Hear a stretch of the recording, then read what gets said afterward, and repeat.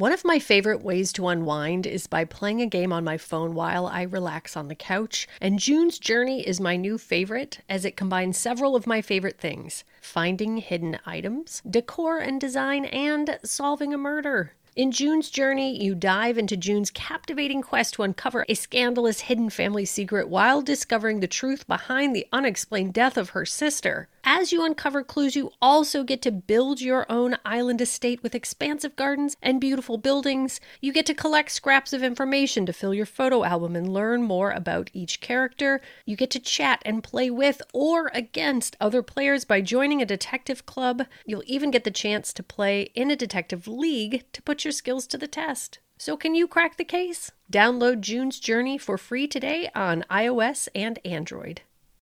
This episode is brought to you by Shopify. Whether you're selling a little or a lot, Shopify helps you do your thing, however you cha-ching. From the launch your online shop stage, all the way to the we just hit 1 million orders stage. No matter what stage you're in, Shopify's there to help you grow. Sign up for a $1 per month trial period at shopify.com/special offer, all lowercase.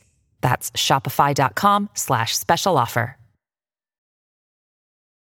This episode contains adult themes and is not appropriate for all audiences. Listener discretion is advised.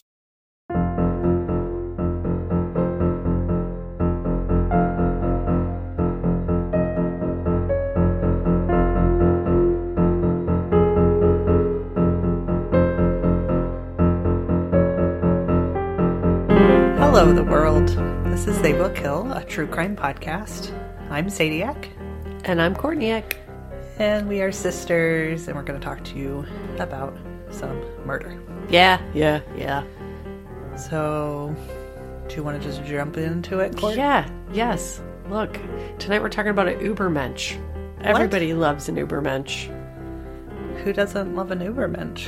And if you don't know what an Ubermensch is, and you're like, I don't love an Ubermensch, let me tell you all about an Ubermensch. This is the case, I call this case Truth is Stranger Than Fiction, the case of Christian Bala.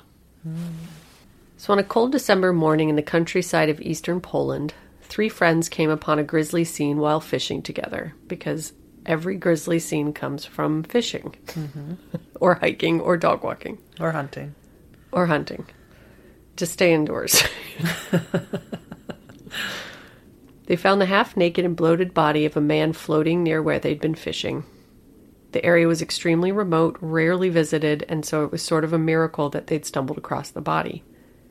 The man had been bound by ropes around his neck and at his hands and feet, and police determined that a length of rope had been cut that had, quote, once connected his hands to his neck, bringing the man into a backward cradle, an excruciating position where the slightest wiggle would have caused the noose to tighten further. Oh. There was no doubt that the man had been murdered. Yeah. The body was male and showed signs of brutality and torture leading up to his death, and while they initially thought he died from ligature strangulation, as any move he made would have slowly suffocated him to death, the autopsy revealed fluid in his lungs, indicating he'd still been alive when he was thrown into the frozen water. Where are we? Poland. Where death is long, excruciating, brutal, and inhumane, apparently. Yeah, apparently. Holy shit. They also found that his stomach and intestines were mostly empty, and so determined that he hadn't had anything to eat for at least 3 days leading up to his death. Holy cow. Yeah. Police searched missing persons reports and were able to identify the deceased man as 35-year-old Dariusz Januszewski, who worked as an advertising director and had been missing for just under a month. Based on the brutality of the murder, police thought Januszewski might have been the victim of a gang-style execution. Psychologists determined that the killing was extremely intentional, very personal, and likely whoever carried it out saw it as their, quote, mission. Police interviewed all of Januszewski's family, friends, and business associates, but couldn't find even a shred of motive for his murder. He was young, well-liked, very successful, not tied to any criminal activity in any way, and was in a happy marriage. The media began referring to his death as the perfect crime, which disturbed and embarrassed police investigators. Desperate for any information that could send them in the right direction, police reached out to the popular crime show 997, who aired the case, hoping to drum up new leads, but nothing came of it. Which is very surprising. Yeah. Like a national television show. Right. Well, and you know that whoever killed him didn't act alone, is my guess right now. Well. Ooh. I know. So first, okay. Well, no, continue. No, you can ask. You can throw Well, out I'm just your going to say theories. that if it is one person who did this, that's so much creepier for some reason than like a gang or a group or two people or, you know. Right. Yes. Yes. That's so brutal. So brutal. The total lack of leads and complete silence following the segment on 997 caused the case to go completely cold for a year and a half. In 2003, police were conducting a routine review of unsolved murders when Detective Wroblewski became almost obsessed with solving Januszewski's murder. He painstakingly went back over every detail, again finding no connection to organized crime or any real motive to have tortured and killed the young man. Finally, one detail jumped out to him when he noticed that Januszewski's mobile phone had never been recovered after the discovery of his body, despite the fact that he'd had it on him when he disappeared. Knowing there's a good chance that the phone ended up at the bottom of the river or otherwise destroyed by the killer, he chased down the lead and was incredibly pleased to learn that Januszewski's wife had kept the receipt for the phone, which included the device's IMEI number, which could be used to trace the phone if it was still in service. Wow. I love people that keep receipts for People who everything. keep receipts blow my mind. Yeah. I work for myself and I own a couple of companies, and all I can do to keep receipts, even though I'm legally required to do so. Also, detectives that can notice little details like that. That's amazing. So smart. Yeah. Wroblewski was surprised even more to find out that the phone had been sold several times and was still in use. They were able to trace the phone back through several owners to its original sale on an online auction site just 3 days after Januszewski went missing. What? Yes. Yeah. Destroy the phone. Dummy. No, man, you can get like $50. $12 off that thing. Yeah, bear in mind this is 2000, so probably. But still. I don't know, were phones like $900 or were they like $5 in 2000? I can't really remember. Free with purchase or whatever, free with the service contract. Yeah.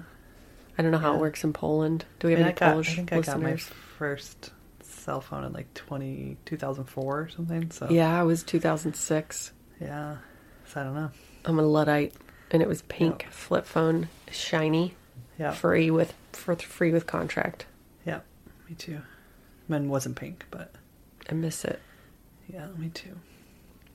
The person who sold the phone went by the username Chris B7, and they were able to track the account to a man named Christian Bala. Christian Bala was a Polish intellectual and businessman in his 30s who didn't seem a likely candidate for murder at first glance. Bala lived abroad, so would not be available for immediate questioning, so Wroblewski started by investigating Bala online and quickly found Bala's blog, which contained excerpts from a novel he'd recently published titled Amok, like run amok, amok.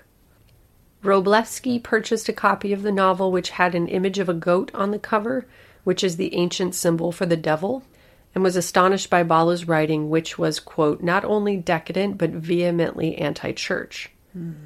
Quote, the main character who narrates the story is a bored Polish intellectual who, when not musing about philosophy, is drinking and having sex with women. One detective described it as, quote, half hardcore pornography and half sadistic violence. The main character is a man named Chris, who does whatever he wants, and, quote, the laws, both natural and legal, don't apply to him. So, easy, little light read. Easy read. Sounds like a good bedtime story. Yeah. Wroblewski made note of the fact that the narrator had murdered a female lover for no reason, so the character Chris, Right. and covered up the crime so well that he was never caught. After the murder, the main character, Chris, sold the knife he used to commit the murder on an internet auction site. I'm rolling my eyes out of my head right now. Your eyes are going to end up permanently backwards by the end of the story because this guy is the most eye-rollingest eye roller. He's so something far, else. It reminds me of that the guy that lured men into his, like, air quotes, studio, the Dexter Killer or whatever. Oh, yeah, that guy. Yeah, he had, like, a screenplay or something that he wrote, right? Yes. Well, he was trying to film, like, the perfect horror movie or whatever. What was it? Was that his motive? That was his cover. Yeah, that's what he said. And I think that there was something similar that's, like, where he wrote it all down somewhere. Right. Yes, that's how they figured it out at the end. Yeah. It was all written down. Yeah. They seem, so far, like, very similar types of killers. Maybe narcissists? Oh, maybe. A little taste of one. The thing that stood out the most as he read Bala's words was the method of killing in the book. Quote, I tightened the noose around her neck. He also realized the killer's name was Chris, which is the English version of Christian, and also the name used to sell Januszewski's phone on the auction site. Ugh, I mean, come on, man. I know. Wroblewski was fully aware that this could all just be a morbid coincidence, but his instinct drove him forward and Christian Bala became the main suspect. The main issue with their new suspect was that he'd left Poland in 2001, and so they had no way to apprehend or question him. While police hunted for substantial evidence to tie Bala to the crime, Wroblewski decided not to question his close friends and family so there wouldn't be a chance that they'd tip him off on the investigation. Instead, Wroblewski spent weeks studying every minute detail of Bala's novel, searching for more clues and any sign of a motive for the killing. Quote, Wroblewski kept an unofficial scorecard. Both Bala and his literary creation were consumed by philosophy, had been abandoned by their wives, had a company go bankrupt, traveled around the world, and drank too much.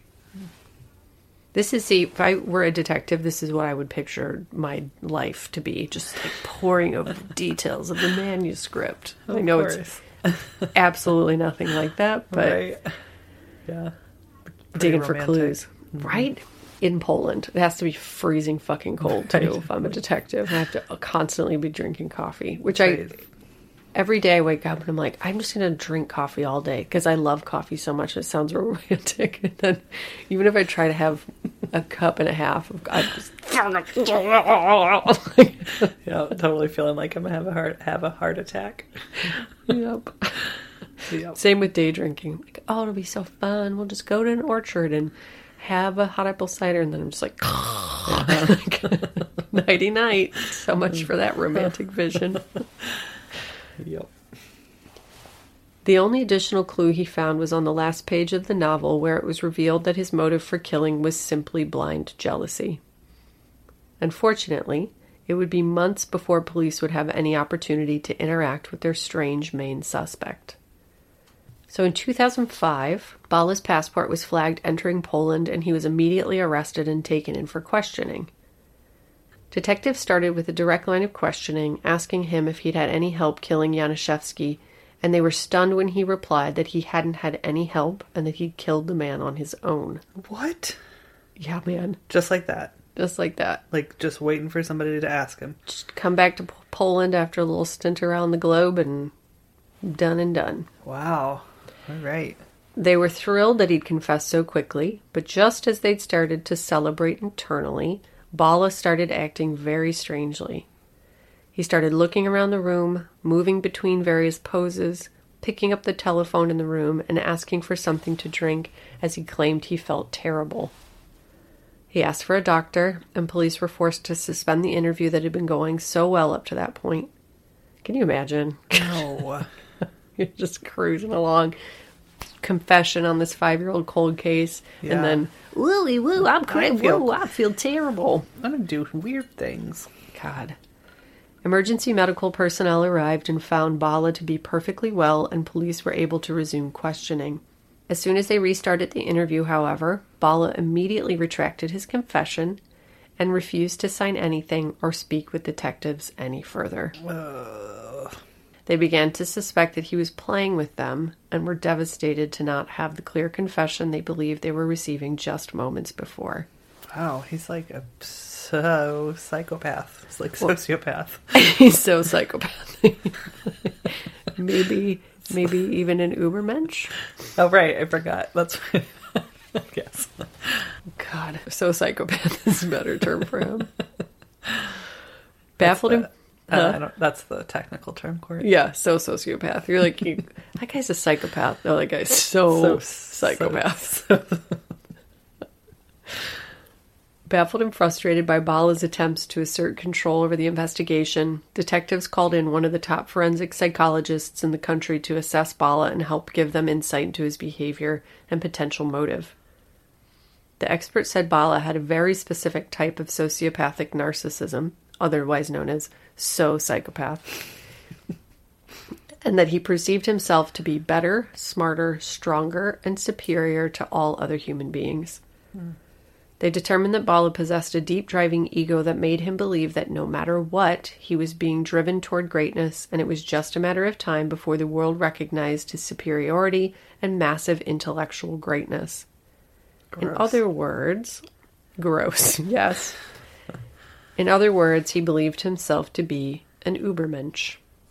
For those of you who don't know, an Ubermensch is, quote, the ideal superior man of the future who could rise above conventional Christian morality to create and impose his own values.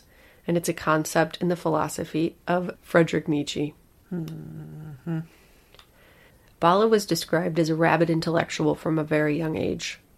He was raised by loving parents who were a construction worker and taxi driver and were proud of their son's great intellectual ability. He read extensively about Marxism, which dominated Polish literature at the time, but was more drawn to radical thinkers like Ludwig Wittgenstein. Just taking a guess there. Yeah. Quote, who maintained that language, like a game of chess, is essentially a social activity. He also loved everyone's favorite fun-time philosopher, Friedrich Nietzsche, who said, quote, there are no facts, only interpretations, and that, quote, truths are illusions, which we have forgotten are illusions. And I would like to thank Friedrich fucking Nietzsche for the current state of affairs we find ourselves in, where there are no facts, only interpretations, and truths are illusions, which we have forgotten are illusions, but are actually fucking truths. Get your head out of your ass and do your damn research, everybody. Yeah. Stop being Ubermensches. Seriously. I don't want to get into politics too much, but this is just like 100% Trump. Well, that's exactly why I chose the story, yes, because it really rang true. I stumbled upon it accidentally. I was like, wow, this sounds really familiar. This sounds like maybe we are suddenly a full country full of Christian Balas who are just like, I do what I want. I do what I'm superior. No, bro. No. So I'll spare you most of the details of Bala's intellectual journey because it's super annoying. But, and there's an article in the New Yorker written by David Gran he did a beautiful job of talking about his sort of intellectual journey. And it was really interesting to read, but I'm not going to give him the fucking satisfaction of talking about him that much. Mm-hmm. But from his article, he said, quote, Bala interpreted these thinkers idiosyncratically, pulling threads here and there, and often twisting and turning and distorting them until he had braided them into his own radical philosophy. To amuse himself, he began constructing myths about himself, an adventure in Paris, a romance with a schoolmate, and tried to convince friends that they were all true. Quote, he would tell these tall stories about himself. Lothar Rosinski, who is a former good friend and classmate, says, quote, if he told one person and that person then told someone else who told someone else, it became true. It existed in the language, Rosinski adds. Bala even had a term for it. He called it mytho-creativity. Jerk-off motion, jerk-off motion. This guy. Before long, friends had trouble distinguishing his real character from the one he had invented. In an email to a friend, Bala said, quote, if I ever write an autobiography, also known as autobiography, it will be full of myths. Good for you. Ugh. That's also just called a story. Yeah, right? He studied philosophers who pushed all the boundaries of decency and morality to, quote, break free of what he deemed to be the hypocritical and oppressive, quote, truths of Western society, including taboos on sex and drugs. Like most narcissists, some of his friends thought he was juvenile and ridiculous, and others were mesmerized by his philosophies and behavior. He was very popular, but also extremely confrontational, so had as many enemies as friends. He was very good at charming women and had a bit of a legendary status as a playboy. Gross. He also reminds me of my favorite cult leader, Keith Raniere. Raniere, yep. I'm just Right? thinking that too, yes. Yes, because he says all the same sorts of things, like if it's only rape if you perceive it to be, and Yes. crazy bullshit like that, right? Yes, yes. That's also why I chose this one, because I'm Yes. just, my whole world is just teeming with narcissistic cult leaders everywhere I look. Right. In 1995, while he was finishing up his studies, Bala married his high school sweetheart Stasia, and they had one son. He got the highest marks possible in his university courses and wanted to enroll in a PhD program, but struggled to support his family and so started a cleaning business instead. Bala was a terrible businessman and an equally lousy husband, having cheated on Stasia frequently as well as expressing narcissistic rage, and so by 2000, he'd filed for bankruptcy and his marriage was over. Friends reported that Bala was allowed to do anything he liked, but Stasia was forced to stay home and raise their son, or he'd fly into a jealous fury. Gross. Yeah. I mean, really, he just, like, ticks all the boxes for all of... Like, I can just think of so many Yes. dickheads just like him. Yes. He's just a really trumped up version Yeah. of so Yeah, many like people. Josh Powell, like, on and on. Yeah, Yeah. narcissists. After his divorce, he traveled through Asia and the U.S., teaching English and scuba diving and working on his debut novel, Amok. I know. I'm just going to go teach scuba diving. Of course you are, you terrible father. So after Bala withdrew his confession, police had to build a proper case, having only the fictional story and loose ties to the internet auction site to go on. They looked into his past and his failed business and marriage and learned that he'd remained preoccupied with his ex-wife to the point of obsession. He was reported to have followed her to a bar and threatened to kill she and, quote, all her men. So assuming anyone she dated. Right. When word of the arrest got out in the media, Bala's book, Amok, sold out nationwide, and the country was captivated by the idea that he'd turned his life and crime into a novel. Everyone was shocked to learn that the novel wouldn't be allowed to be entered into evidence, and the case would have to be based on hard evidence alone. They specifically chose to omit the novel as Bala was planning to use the defense that everything the case was based on was a work of fiction, and he intended to humiliate the court by insisting they'd targeted him because of a story and nothing more.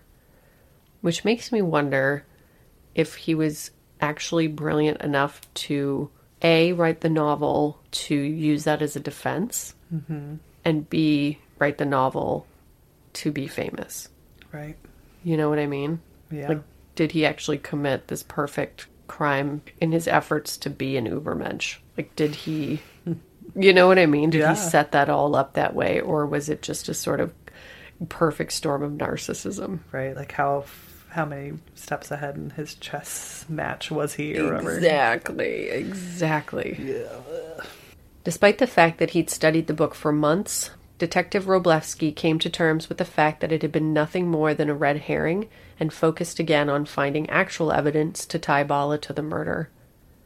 Bala also made claims that he'd been kidnapped and beaten by the police when they'd initially apprehended him, and enlisted one of his girlfriends to start a defense committee on his behalf to help spread the word of the great injustices being committed against him.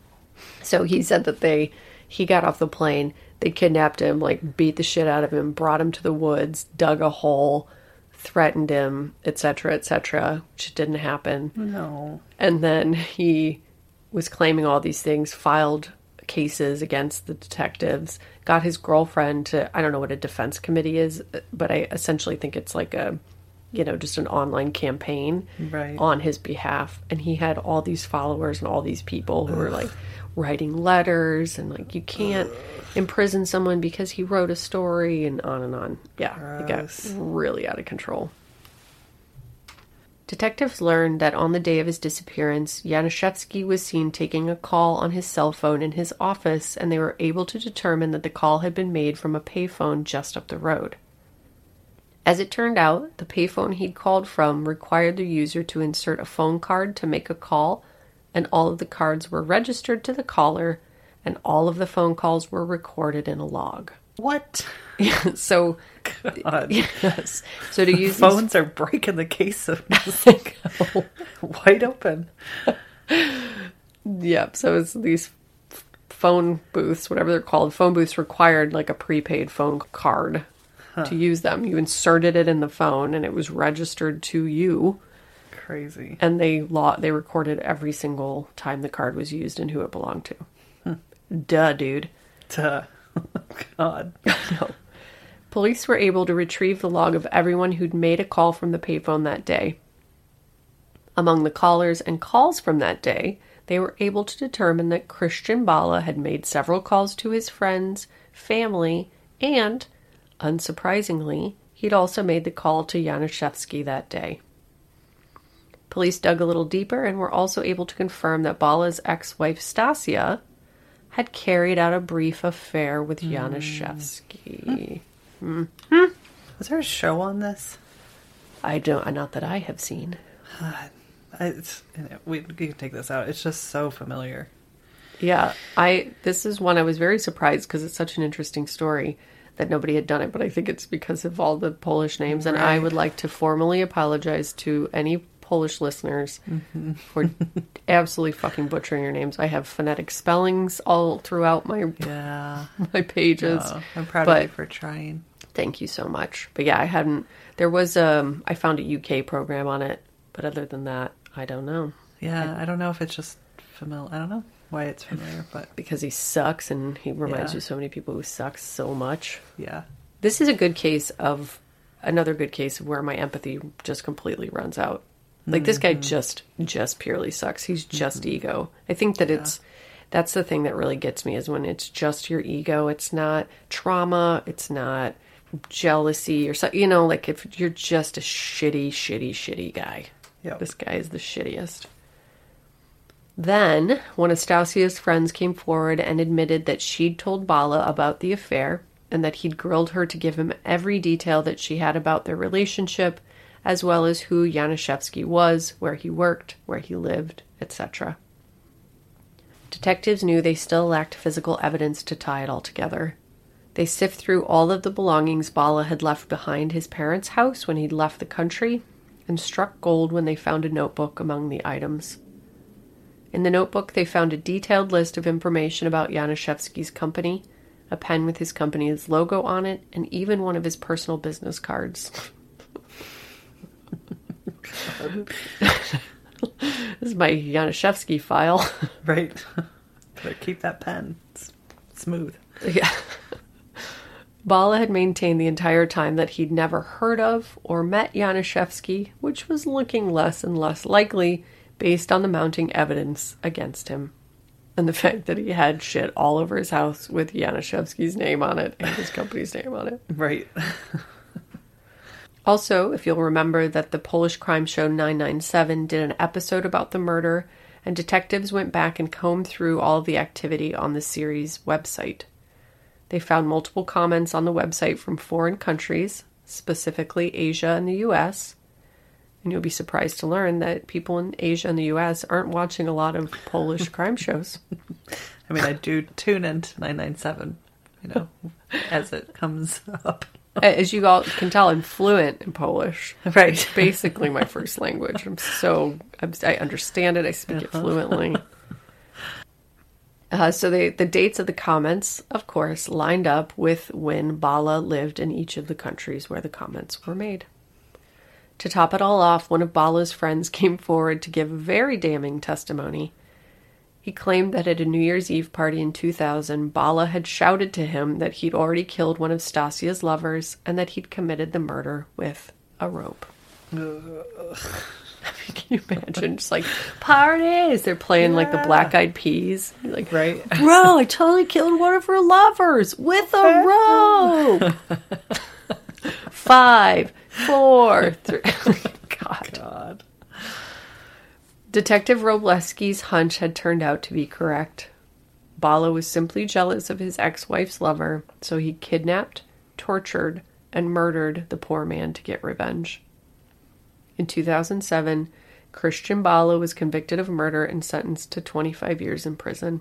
So in the end, the ego of an exceptionally smart man allowed him to make several very fucking stupid mistakes, and he's now paying the consequences. Good. And then I wrote, Ubermensch? More like Boobermensch. And that is the story of the biggest baby man of all time, Christian Bala. Oh, he can go to hell. That guy. Can you believe that shit? Yuck. No. I mean, to be that smart, and I mean, by all accounts, he was brilliantly smart. He was very, very, very smart, had an insane intellect. But not smart enough to not sell the phone on the auction site, not use a payphone with a pre-registered pay card, Right. not leave a detailed list of Yanushevsky's company's goings on. No, I don't understand it. I guess, I don't know, he's just so full of himself that I think So it's full of himself. not a big deal. Like, nobody will ever suspect me. Yes. And the psychologist, and even coming back to Poland, like he left in 2001, the media called it the perfect crime. Right. They wouldn't have intercepted him. They wouldn't have ever been able to get him if he had just stayed away. The Right. case would have just gone cold. But instead he came home and the psychologist was like, yeah, he really believes that everything he does is a movement toward greatness. So Gross. even if it's getting caught for committing this perfect crime, it's telling the world how fucking smart he is, and he's okay with that. Gross. Can you imagine? I just can't fucking imagine. No. Well, good work, Court. Thanks. That was a good one. Thanks. Goodbye.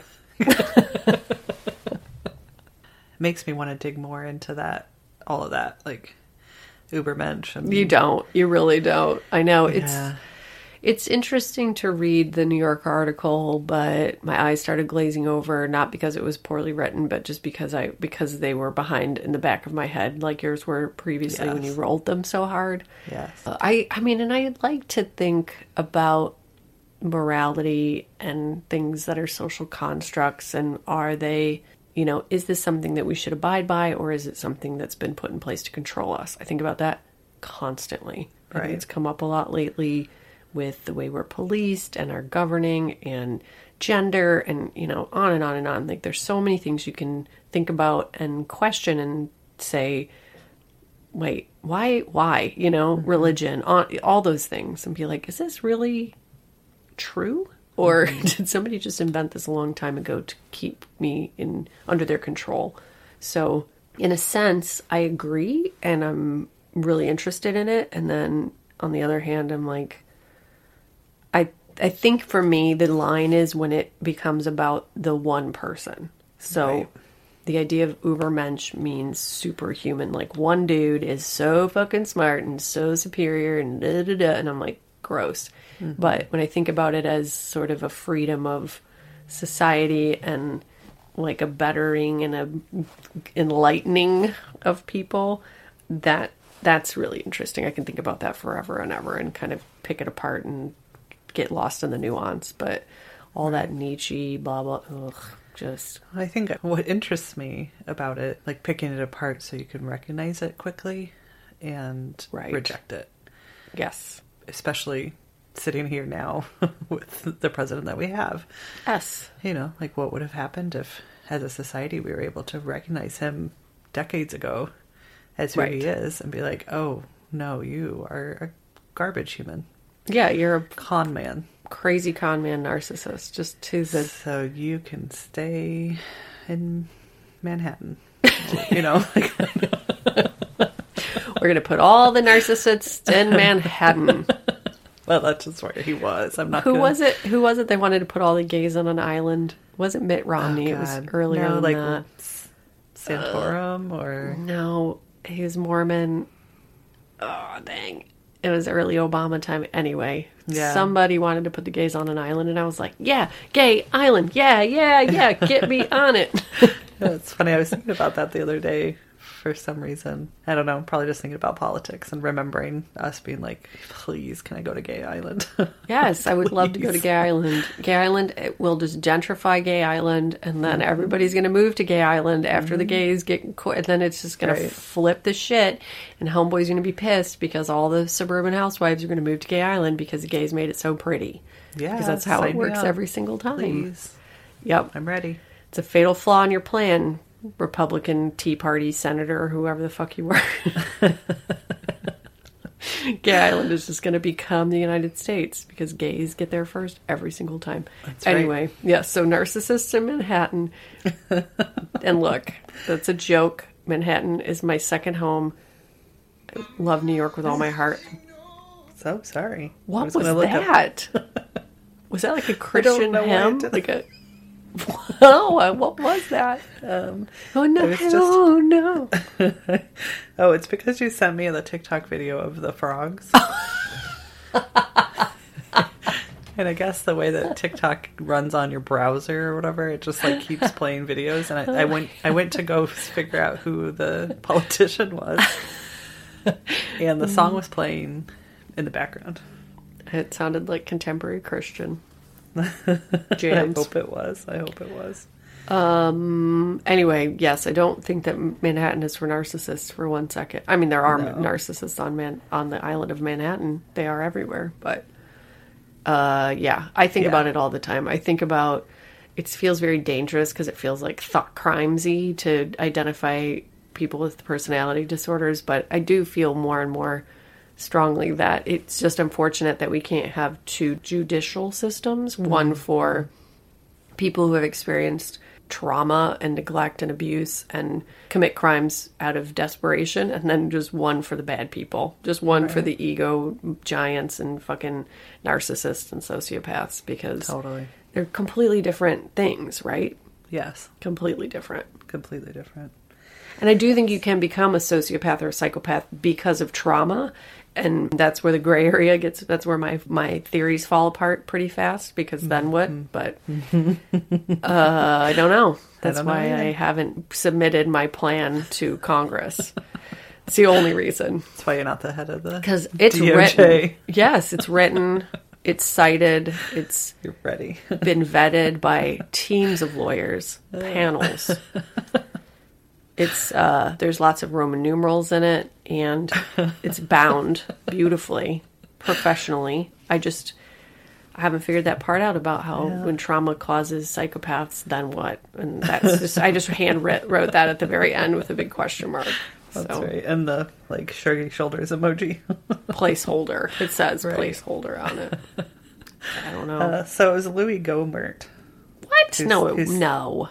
I've never even heard of Louis Gohmert. Texas Representative Louis Gohmert. He said, "Strand gays on an island and see what happens."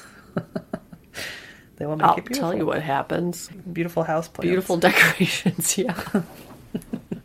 Tasteful interiors. That's what'll happen. Yep. Anything else? No, I think we have some shouty outies. Let's do a quick promo. Oh, yeah. That's a shouty outie of sorts. So we're going to play a promo for Bloody Murder. Yeah. Which is an Australian podcast hosted by Tara and Barney. Love it. Isn't it adorable? Everything about it. I do too. Yep. So take a quick listen. Do it. Is listening to true crime podcasts all the time getting you down, but you just can't stop? Try listening to Bloody Murder. We're an Australian comedy true crime podcast focusing on some of the lesser-known murder cases from Australia and around the globe.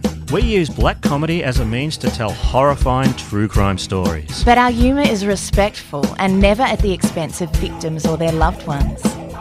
Bloody Murder has been nominated for 4 Australian Podcast Awards. We've been going for over 3 years now. So we have loads of episodes for you to binge.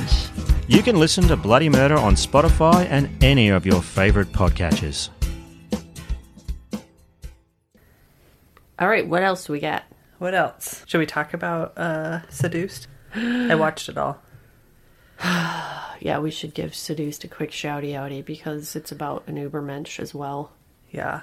And Courtney, I think, mentioned maybe last episode to watch it, right? I think I did, yeah. And I hadn't. Val ain't got shit on Seduced. Right. And so I turned it on and number one, hello, what? That's how I felt. Yeah. Because you think you know about it and then you don't really know about it. Just how awful that guy is.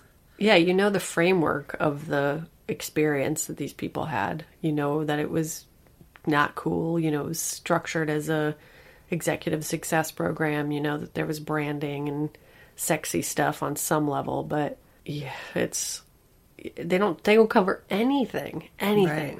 Yeah, and watching it because I would have guessed that it's like directed, produced. I didn't look into it, but by the mom and daughter that it features. I would assume so too. And so I was thinking a lot about what happens when a story is told by not just a victim, but also a perpetrator. Like she perpetrated a lot of the crimes. And like I was happy to get more of the insight for sure, because it's way worse than I realized. So exponentially worse. And the fact that he was horrifying. Like militarizing these women, basically, like getting them ready to do whatever he wanted. Correct. Whenever he wanted. Like, where was that headed? Was he going to mass suicide? Like, what was... Right. So I thought that all of that was really interesting. And then also, like, part of it felt sort of... I don't know what the word is. Like, not forced necessarily, but like... It was very scripted. They were definitely reading from a script at times. Right. Yeah. All their interstitial stuff. It'd be like... And then I was like, I don't know what... Yeah. It was definitely scripted. And so, like, is that what felt awkward? Was the scripting, or, you know, I felt like some of that fell flat with India, and, you know, who clearly, she was like 20 when she started with this awful organization and was clearly a victim. Yep. But I kind of thought about that, like, you know, what do we do when the person telling the story is a victim and part of it too? Totally. Well, I think there's got to be some kind of compartmentalization going on too, right? Where you're so deeply traumatized and then traumatized into traumatizing other people, which is like such a compounding of trauma that I find that a lot, like when watching things about people who were part of like the LDS church, like the fundamentalist LDS and things like that. And when they talk, you're like, how are you just talking about that so calmly? You know? Right. You know, children of God and stuff like that. It's just really shocking. But I think that that's probably a side effect of the trauma to a certain degree. And in her case, where she didn't really have like a young adulthood, like you mentioned, she was so young when she went in. And then is she just unable to, you know, really know how to react to things because she didn't ever get to learn, you know? Right. Yeah, absolutely. It was all normal, so normal to her. She right. know better. Yeah, she's figuring out how she feels about things because she literally was not allowed to feel her own feelings for 7 years or however long. That's so crazy. And what about the girl that was in the Children of God cult as a child and then just jumps right into NXIVM? That poor thing, man. She's like, this seems great. This seems better. You'd think that if you get out of the Children of God, I know, you just don't ever get to be in a group setting after that. Like, I know. No churches, no wellness groups, no. Unless it just felt comfy, you know. It's like, that's all I'm sure you know. There was part of it, yes. Also, here's the thing that I've just been screaming from the rooftops. What's the co-founder's name? Salzman. Not her daughter's Lauren. Lauren, yeah, who got like 475,000 years, and she got like, something like that. Yeah. They none of the documentaries really talk about her at all, and that is just the craziest thing to me. How does she not get more airtime? How do we not know more about her? Who is she? Well, and how did she... I'm curious about her relationship with her daughter, too. So she brings her daughter into this. Right. And then her daughter does more time and... Right. Like, commits more crimes. And how do you just, like, here you are, daughter. Here's this totally fucked up bullshit. Right. That made me infinitely wealthy and crazy rich and powerful. Yeah, I feel like they just glossed right on over her in both cases. I felt the same. And maybe she just did a better job of protecting herself and her privacy, so I don't know. Or maybe... And she had to have some kind of plea deal to get less time than her daughter as a co-founder. I don't know. Was there any indication that she was part of DOS? Maybe that's what kept her separate. Right. So she just did the ESP or whatever stuff. Bullshit. Yeah.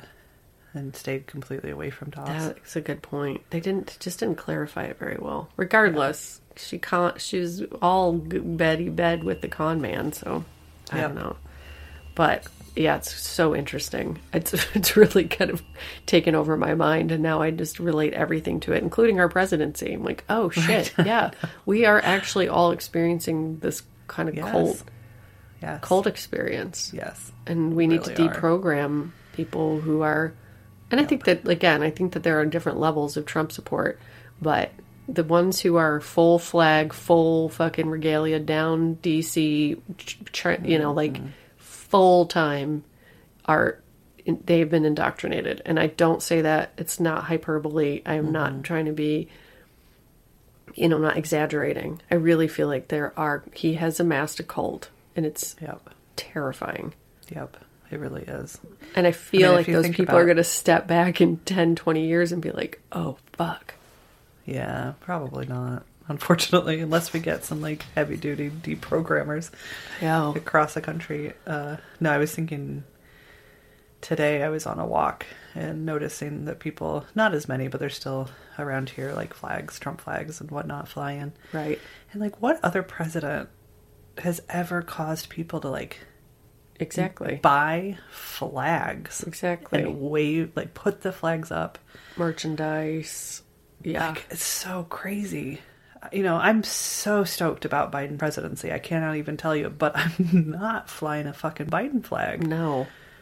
A giant ass flag. I know there's a barn that I pass by in Michigan pretty frequently, and they still have this, I don't know, 15 by 20 Trump 2016 flag hanging from their barn, and then next to it is just sort of like a little subscript. They just put a little 2020. It's just like still on board. Don't necessarily need to invest in another humongous flag, but I know. And I wish I could have an honest conversation, like walls down or whatever. Like, tell me why. Like, what is it? Oh, I have had the conversation. Yeah, but do they like give you things that are legitimate? Anything I've ever heard, it's just sort of like, yeah, that's not true. Well, and that's the thing, because it's not true. So it's like watching the NXIVM documentary. It's hearing what you want to hear, and just this. I'm going to give you the thing. Right. I don't know what the thing is, but I am going to give it to you. Right. And you can trust me, and it's going to happen. And it's so crazy. Keith Raniere had 5 billion lawsuits and all kinds of criminal charge and all kinds of accusations, and he'd been like raping and torturing these women for years. And everybody who was ever close to him abandoned him and then spoke out against him, and his cult was still like, yeah. It's dancing them. Outside it's not you. His prison windows and shit. Exactly. Yeah. So I think it's that. It's just, I'm going to give you the thing, and people buy in. And when you use that language, that rhetoric, and you get people so riled up, and you get them so entrenched in it, it's when it becomes a different thing. Yeah. Yep. So yeah, check it out, y'all. Yeah, I know. Sorry. Woof. Big deep thoughts over here. Yeah, because usually we just talk about chilled out stuff. I was like, chip chili. I want that. Oh, yeah. Some kind of Frito pie. Shit, yeah, man. I was going to go get salads for dinner. I always say salads when I'm recording this, but Laura and I always have plans to eat salads after the podcast, and I'm so hungry. By the time it's done, I get Who wants to eat Frito pie. After this, yeah. Chili mac is what I really want now that I'm talking about it. You know what I had yesterday? What? I cooked. The boys wanted chili, my children. So they had chili. They eat at like 3 p.m. because they're children. But after they went to bed, I made tater tots, and I put chili on my tots. Yes! Yes! It was so good. I'm mentally holding you over my head. Oh my God. That sounds amazing. So yep. You know what else is amazing? Our shouter-outers.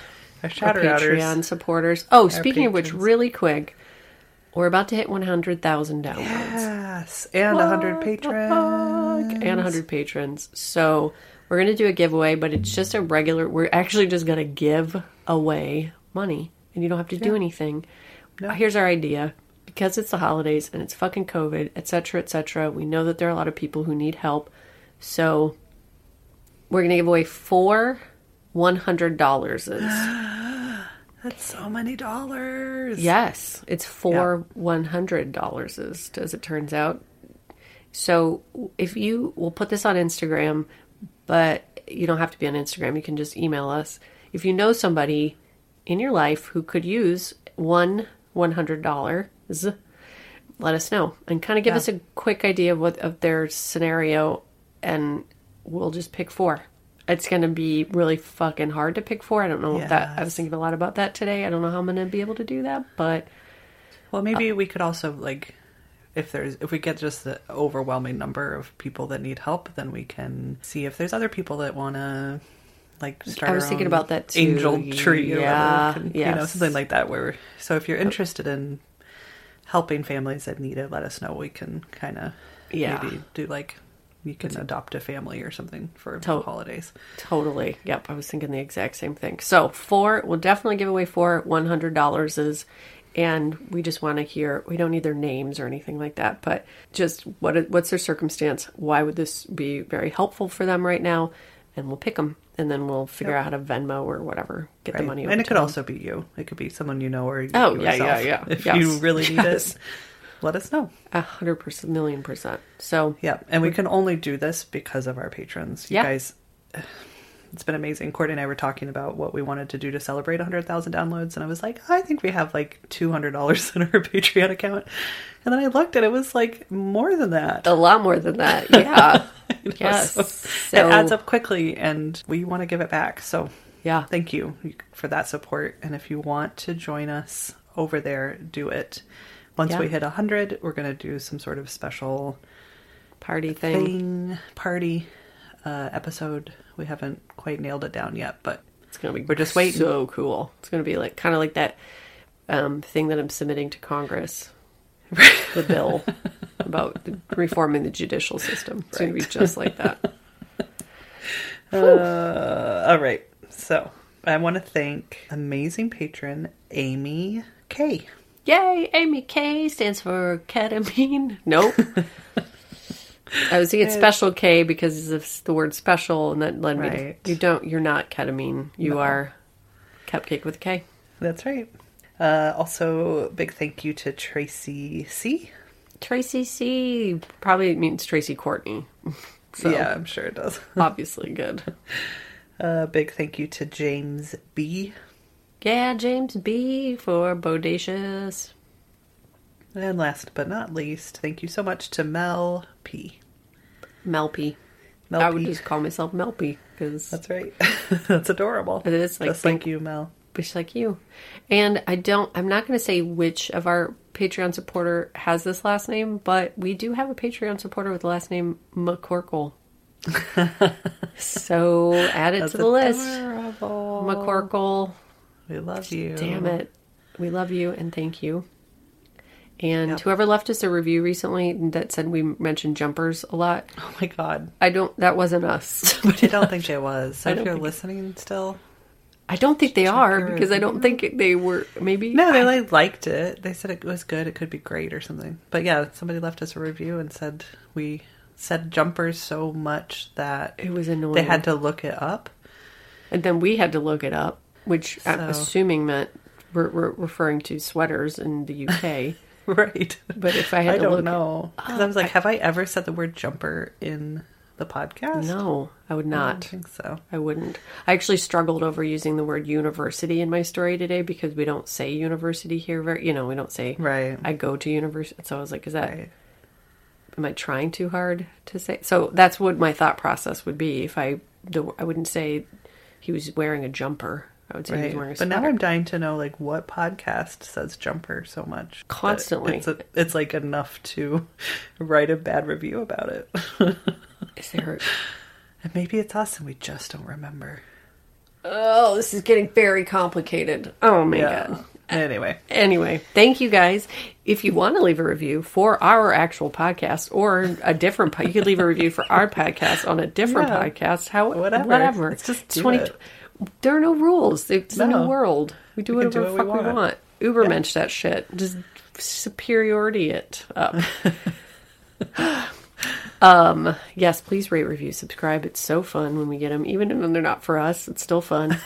No, it was actually more fun to read that and be like, wait, I don't think that's ours. Sadie and I texting back, well, I don't... It's like a mystery. It's like me being a Polish detective in the freezing cold, scouring over the internet for... Let's dig deep into this review 4.5 and minutes. really figure out who it... I'm going to start listening to all of the true crime podcasts. Yep. Get to the bottom of it. If anybody knows of a true crime podcast that mentions jumpers a lot, please. Just let us know. Please. Also, if you want to hang out with us on Instagram, Twitter, or Facebook, we are at They Will Kill. And our website is also They Will Kill. And our email is theywillkillpodcast@gmail.com. .com. Short for .com. No, it's all spelled out. DUHCOM. .com. .com. Thank you so much to AJ Bergantz for our music. Thank you so much. We love you. We love you all. And remember, don't be an Ubermensch. It's for sure, man. Fucking annoying. Yeah. Be a Boobermensch. Don't be an Ubermensch. Be a Boobermensch. Who doesn't love boobs? Some people, but they can be Ubermensches. Or they can be Doob. I'll let you sit with that. Ubermensch. Lubermensches. There you go. Lubermenches. Well, because they're... Anyway, I'm not going to explain that. Maybe homophobic joke. I'm maybe being a homophobic. I love you guys. Love you guys. Thanks for listening. And I love boobs, and people who don't love boobs, I love you all. Me too. Goodbye.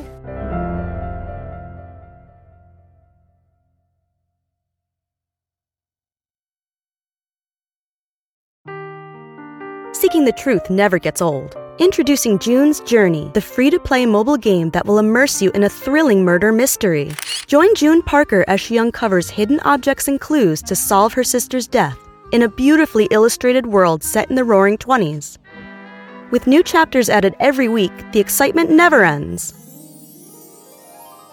Download June's Journey now on your Android or iOS device, or play on PC through Facebook Games.